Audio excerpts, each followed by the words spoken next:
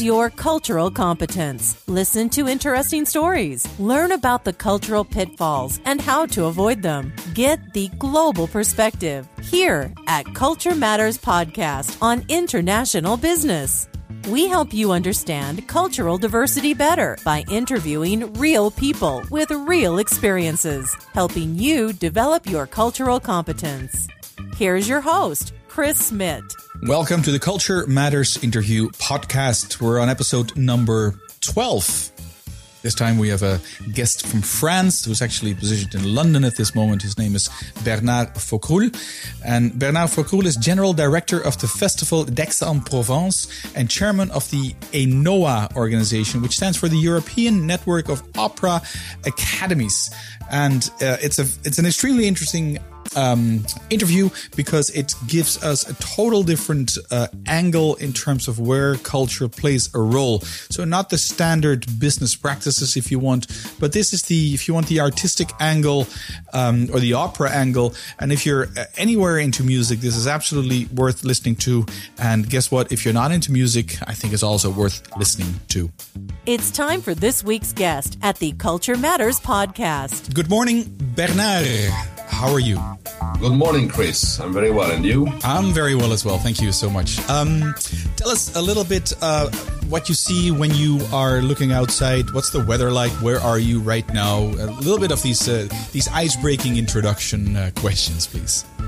I'm right now in London, where it's very sunny, a little bit cold. Yeah. I'm in London for the whole week, and yesterday we got the award of the best festival at the International Opera Awards. So I'm quite happy this morning. You woke up with a smile on your face. Yes. Okay. If you can tell us a little bit about yourself, Bernard, because we decided to be on a first name basis. And so I'm calling you Bernard. Who you are, what your function is, where you come from, and sort of what is your cultural frame of reference. And with a cultural frame of reference, what I mean with that is, have you lived in different countries? Have you worked with different nationalities? I know you have, because that's what we're going to talk about.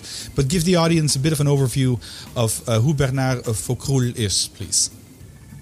Well, my background is I'm a musician. I'm playing organ since I'm very young, and I'm still playing concerts over the world. Mm-hmm. But since now 25 years or almost, I've been responsible in opera houses and festival. I've been the head of the La Monnaie, the Brussels Opera House, for 15 years. And since now 7 years, I am the general manager of the Aix-en-Provence Festival, also an opera festival.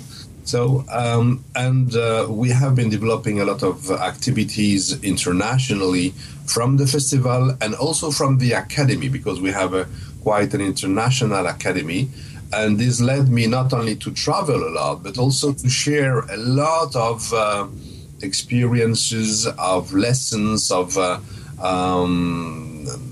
thoughts about what's culture today, what it should be in the future. Mm-hmm. So yes, I'm very interested and attracted by speaking about that, about those cultural differences in the most positive way.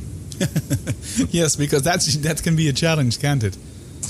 Well, it can. It's not really such a challenge, in my opinion, because if, for example, I give you one example. Yes, please. We have in the frame in the opera life today. Yeah. We are used to co-produce with other opera houses, and we are working very regularly with big opera houses like La Scala, Covent Garden, Metropolitan Opera, the Bolshoi. And of course, each opera house has its own tradition, mm-hmm. Its own culture. And we have been quite actively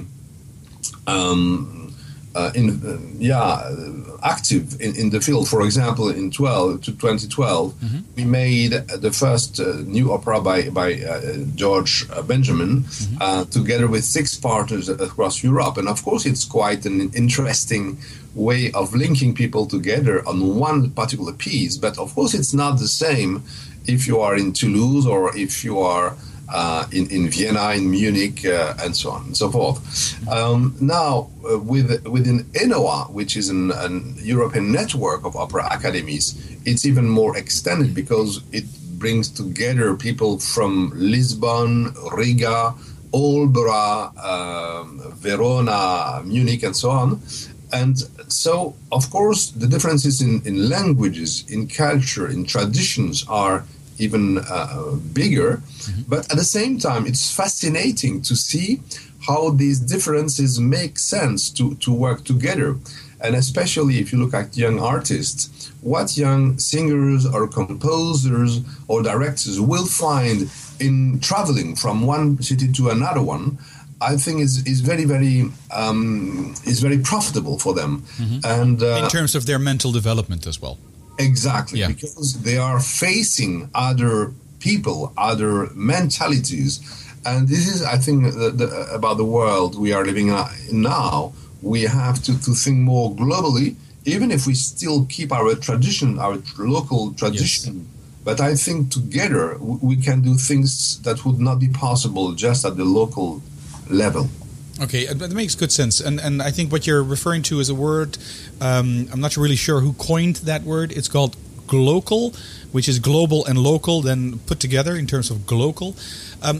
It's a fascinating topic that you bring to the table here. And I'm going to back up a little bit because the audience, primarily the listening audience, is American, or at least North American. That's what we know from the statistics from this podcast. And what we're talking about here, we're talking to Bernard Faucroul, who is, you are, as you said, as we said also in the introduction as well, General Director of the Festival d'Aix-en-Provence, and which is, Aix-en-Provence is a place and an area in the south of France. And we're talking here about opera.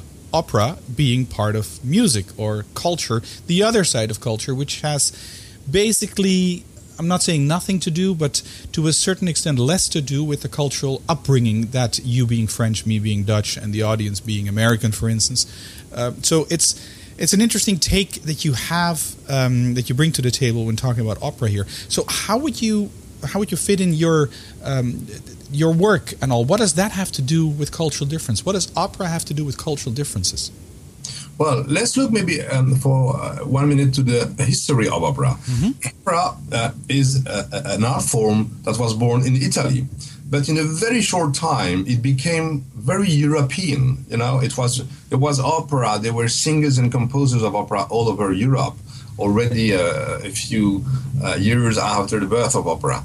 And now opera is worldwide. You have a big tradition in North America, and you have new opera halls all over in Asia, in South Africa, in Latin America. I think it's very, there is a big expansion of opera. So that's interesting to look today, for example. What is still European in the identity of opera, in the repertoire, for example, and what's universal now? So we are just in a transition, a very interesting moment where you have different levels of identity that you can find in opera. Then my own interest in opera is not only for existing opera repertoire, but also for creating new operas, creating new forms, and also working more and more on intercultural differences. And I will give you one, I think, striking example of that. Yes, please. Last year at the Aix-en-Provence Festival, we presented the first concert played by 11 musicians, half of them coming from the Arab world, half of them coming from Europe, mainly Belgium and France, led by Fabrizio Cassol, who himself is an Italian musician, a very good friend, wonderful musician. And these people created, after 2 weeks of working in common all together, they created a concert that was, in my opinion, very unique, because they found a way to give each of them the floor for a few minutes.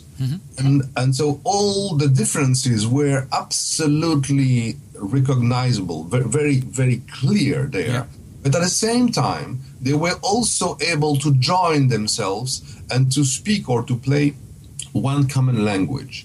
And I saw the same concert again in Brussels last week on Friday, because this concert is now going on tour, and I would dream it would go a lot to the Arabic world, to North America. I would dream about that. Not easy, of course, economically speaking. Yes.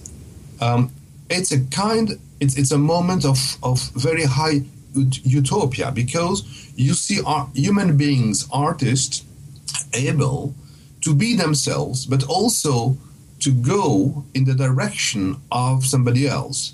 There was a beautiful duo by two percussion players, one from Turkey, one from Brussels. Yeah. You had different vocal traditions, and they were able at a certain moment to be 4 or 5 improvising at the same time. It's a very moving moment, because music becomes like a sort of suspension. Mm-hmm. At the same time, it's so strong emotionally, and of course that is not opera. But I think it's very interesting to see how an opera institution, it can be an opera house, can be a festival, can welcome this kind of new initiatives and try to develop them to give more chance to artists living in different countries, different cultures, to meet and to share that with a large audience, as large as possible. It is the and remember, we're talking here. This is usually a business podcast, so this is to some extent, for some listeners, this will be a stretch to listen to. On the other hand, I think if you're culturally engaged, this is a fascinating topic. Again, as I said so before, you mentioned that people from say Belgium and France were playing together with people from the Arab world, and they were still playing in harmony, but still being able to show their individual, if you want, background or culture. Can you sort of identify what these differences are, also for the layman who does not know anything about opera, or who is the real business person? Well, very often when you hear about world music today, it's a sort of music where all the identities have disappeared, and you come to a sort of neutral kind of music. Mm-hmm. Here, it was exactly the opposite. Mm-hmm. I think all the differences in that concert were absolutely there, very clearly presented. Can you give an example? Singing, for example, the Arab musicians, they play or they sing with microtones, very, very small intervals that we are not used to in European music, for example. And it was fascinating to see how they were able to integrate that in a sort of common language. There was one Manouche musician, a sort of, how do you say in English, a Tzigane or a Rom musician, mm-hmm. Playing the violin. Yeah. And you could see the link between his own musical tradition and the people from Syria or Egypt, with a different kind of vocabulary. But they were able to speak to each other in a way the same language, even with a lot of differences. Mm-hmm. And very clearly also the way of playing the oud, playing guitar, playing a trumpet or a saxophone was quite different.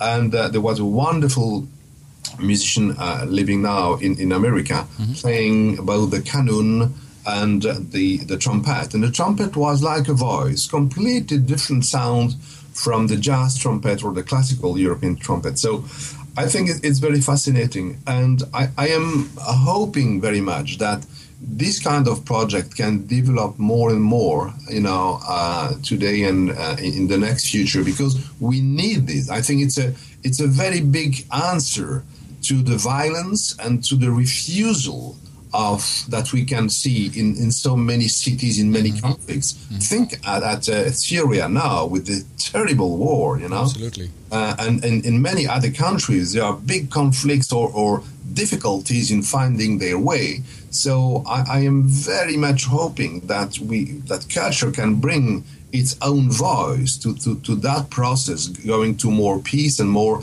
understanding. Mm-hmm. Makes good sense. Makes absolutely good sense. At least you're preaching to a converted already. I mean, culture is my thing to that extent, and it seems like it's your thing as well. Now, of course, from your website, Inoa, is it .org? The link? Yes. Inoa-community.com, but these will be in the show notes as well, where people can find that back, which will be culturematters.com/012. We're in episode number 12 here. You are represented in 12 countries in Europe, and I think to a certain extent the musicians are a relatively small group, but you're playing for a large audience. Do you see cultural differences in expectations between, say, a French audience and an American audience and a South African audience? Yes and no. I think we have much more in common than we think. But it's true that the same piece will not be exactly perceived in the same way in Paris, in New York, or in Rio de Janeiro. You know, it's quite different. But there is something universal in many big pieces like opera or music masterpieces. So I very much believe in that. But what we are learning within Inoa, you know, is how, first of all, to work about languages, because vocal music and opera is a lot about text, of course. Yes. It's not only important to understand what you are singing, it's also important to find a way to get to each language its own musicality, its own color. So it's very interesting for a young British singer to really find the right musicality of the Italian language or of the French language and vice versa. So that's sort of a basic work that's very fascinating. Then, of course, when we speak about writing new operas, also there you have different backgrounds and different cultures.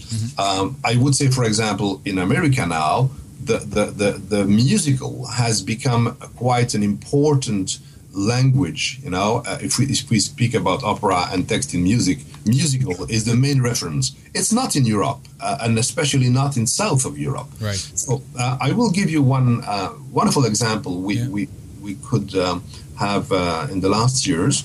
In Aix-en-Provence, we have every summer one or two workshops for young creative artists, composers, directors, writers, and so on, choreographers, visual artists, and they meet, they attend all performances, they meet with big artists, and we invite them to discover what opera really is and what it could be.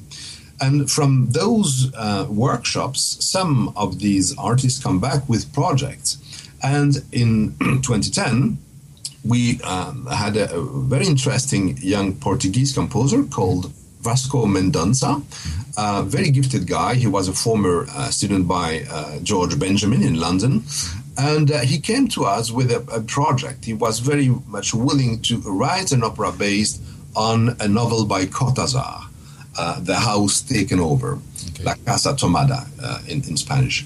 And he had an idea, but he still had to develop it. So we made a first workshop one year later in 2011, and he wanted to try it with a young German producer, director.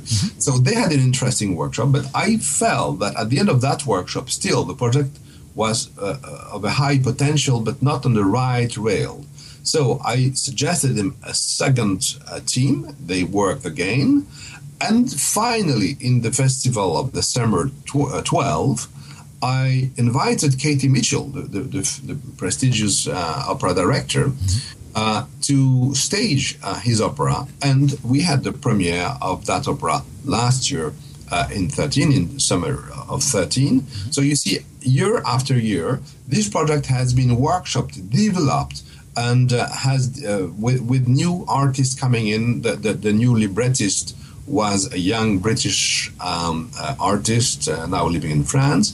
So the project in itself was quite intercultural, you know, in many ways.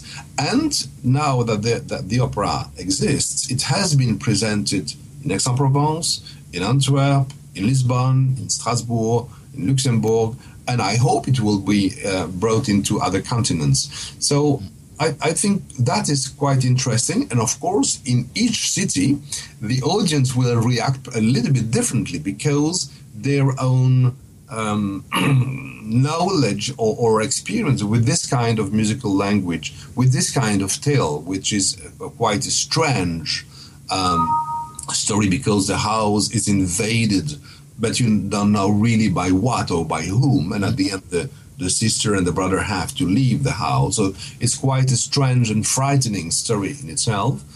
And I think that opera would never have come to birth without a lot of circulation, geographical circulation, cultural circulation in the process, and then after in its life. And this is what you're talking about here is a newly created opera here.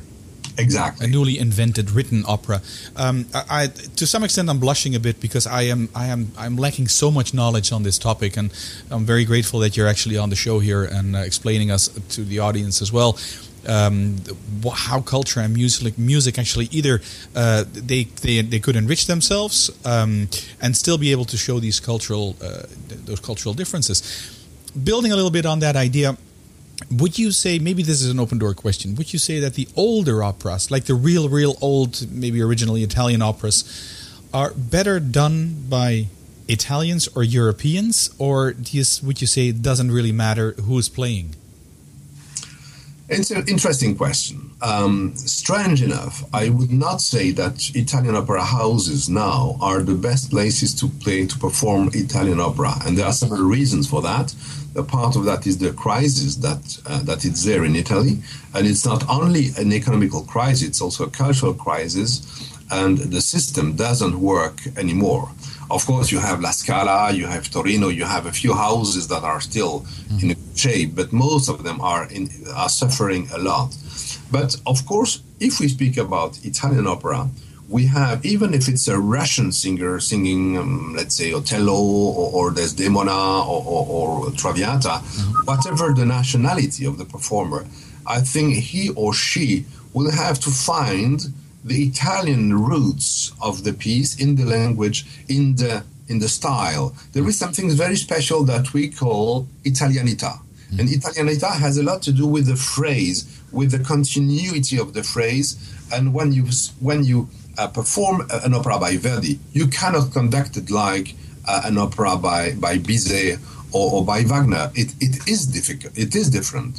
And there are some singers who are not able to switch from one culture to the other. Right. But I think the biggest singers find their own way, in that, and they can be absolutely beautiful. They can sing like Italians, or conductors can be as an Italian conductor, or and if they perform a Russian opera, it will sound differently. Yeah. So we are now in a situation where I would not say that an Italian singer is definitely better for Italian repertoire, but a non-Italian singer will have to make a lot of efforts in order to appropriate this Italian style, culture, and language. So in other words, it doesn't come natural. You have to make an effort in order to, if you want, bridge that cultural gap to some extent. Yeah, I think it's a combination of effort, of pleasure, and at the end, of that process, or in the middle of that process, you become yourself individually much more rich, because if you integrate elements from another culture, you are becoming a part of that culture at the same, And I even feel the same when I read a beautiful book by, let's say, a Japanese or a Chinese author. I am very fond of Kenzaburo Oe, the Japanese Nobel Prize, and it has, and I love Japan, and I've been there quite often, but when I read a book by Oe, I feel that I can touch something that is essential in his own culture, and I am becoming very modestly a part of that culture too. And of course, speaking about literature is the same if we speak about music, theater, cinema, dance, visual arts. So we have a fantastic opportunity to become so close to the others, culture, that culture becomes to be ours too. And I think this is, especially in our time with a lot of cultural clashes and conflicts, it's another way to look at it. And I think it's really our duty today as artists and within the cultural community to increase these possibilities offered to many young people and to many people over the world. Yes, and in a way they would become ambassadors to the fact that actually culture is bridgeable. And I love the word you used, it's effort, but also pleasure. So that's a good addition there. Personal question, if I may, to some extent personal. What is your personal pain and joy in working with other cultures? Pain and joy, because sometimes there's some friction, and sometimes, as you said yourself, there's pleasure as well. It's a very good question. I will give you a very personal example. I am an organist. I'm playing organ, and in the last years, I have been playing several times with a Palestinian musician who is a oud player and a singer and a composer. So we make a duo. And of course, he has a completely different culture from mine, and vice versa. And what is not easy for me is to come close to his own rhythmical tradition, because I don't have that tradition. Yes, I am not an improviser as he is on that. And on his way, on his side, it is not easy for him to come very close to my own European tradition of reading music and so on and so forth. So in that meeting, you have the pain and the big effort, and also something extremely valuable that's difficult to describe. That's to feel that sometimes you come very close to each other, but you cannot really go as far as you would dream to do. So in that process, every concert has been quite emotional for us, but especially for the audience, because I think the audience has experiences this concert much in a more different way than a pure organ concert or than a pure oud concert. The fact that we are bringing our own traditions together means something different. That it's more than the addition of those cultures. It's something in between that's quite fascinating. So I think that's a good example. And of course, I dream to be rhythmically more subtle and able to follow him more into his own world. Thank you for sharing this personal example here. And I guess it's not easy like that. It does take effort, but the rewards can be quite magnificent as well, I presume. Yeah, and I would like maybe to give another example. Sure. That we a beautiful experience we had 2 years ago in Aix-en-Provence. Aix-en-Provence and Marseille are two cities very close to each other. They're both in the south of France, close to the Mediterranean, on the Mediterranean. Exactly. Yeah. And in Marseille, which is a bigger city than Aix, you have a lot of communities living there. And one of the biggest communities is coming from the Comorian Islands. People coming from the Indian Sea, so very far away, with their own language, culture, and so on and so forth. It's quite a poor community, I must say. And they are quite isolated, and they have very little to promote their own culture. But there are a few associations there. And at the festival, we have a department that works a lot. We call that department Passerelle, which is bridges, something. And we try to multiply collaborations with different kinds of associations and communities. So 2 years ago, we contacted one of Comorian association there, and we suggested them to make a project together. And they brought a dozen of women with little children, I think between 4 and 10, a few teenagers too from the same area, not the same culture but the same area. And we made a few weekends of work with 2 musicians of the London Symphony Orchestra, who was in residence in Aix at the time, 3 young musicians from the region there, and they were led by a very experienced musician and by a choreographer called Thierry Thuenang. And at the beginning, we were not sure even whether these women who were completely amateurs would be ready to sing once in public. Yes. And the end result was absolutely breathtaking because they created the most moving performance based on lullabies.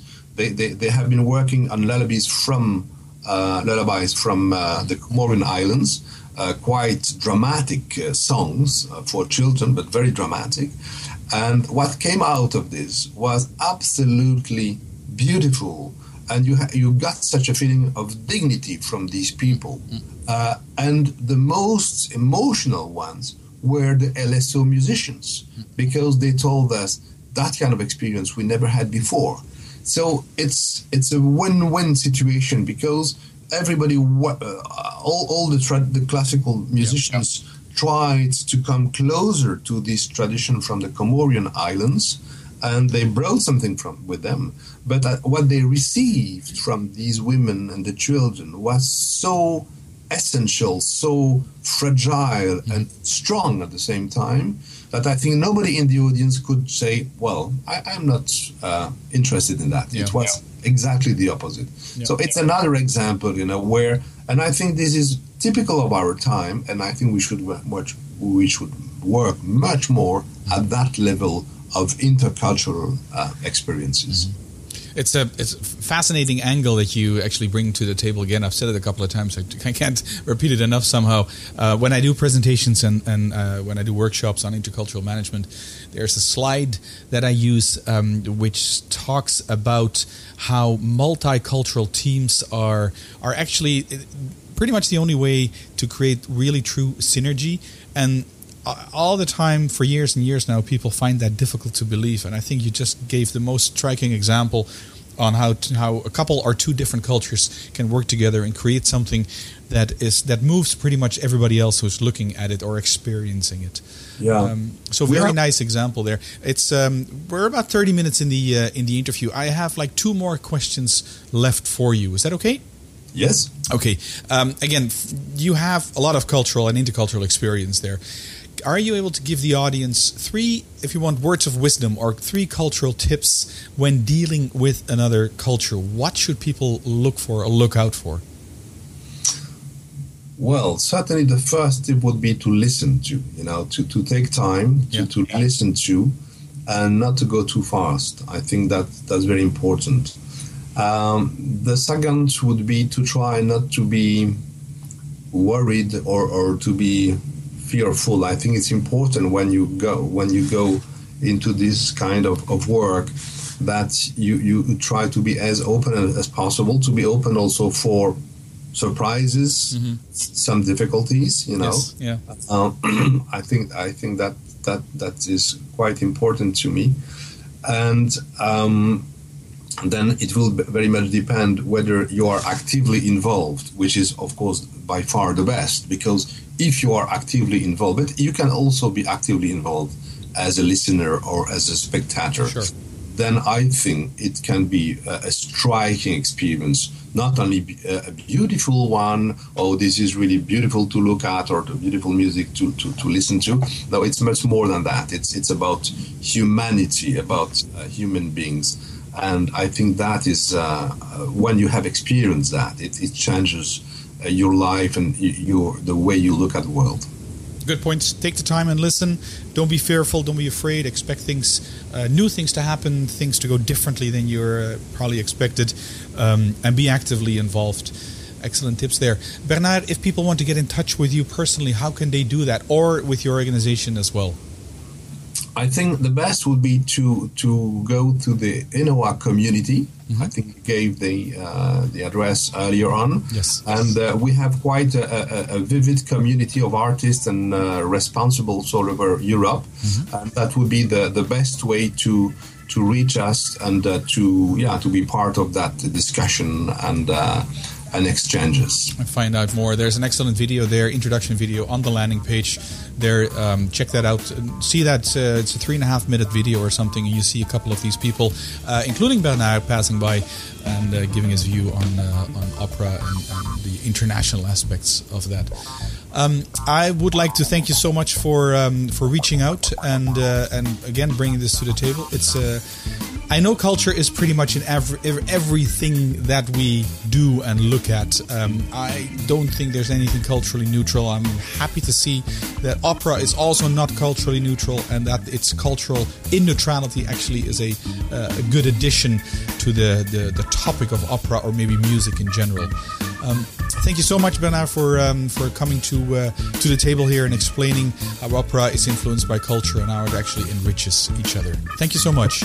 Thank you, Chris. It was a real pleasure to speak about that. Great. Thank you. That's it for this episode.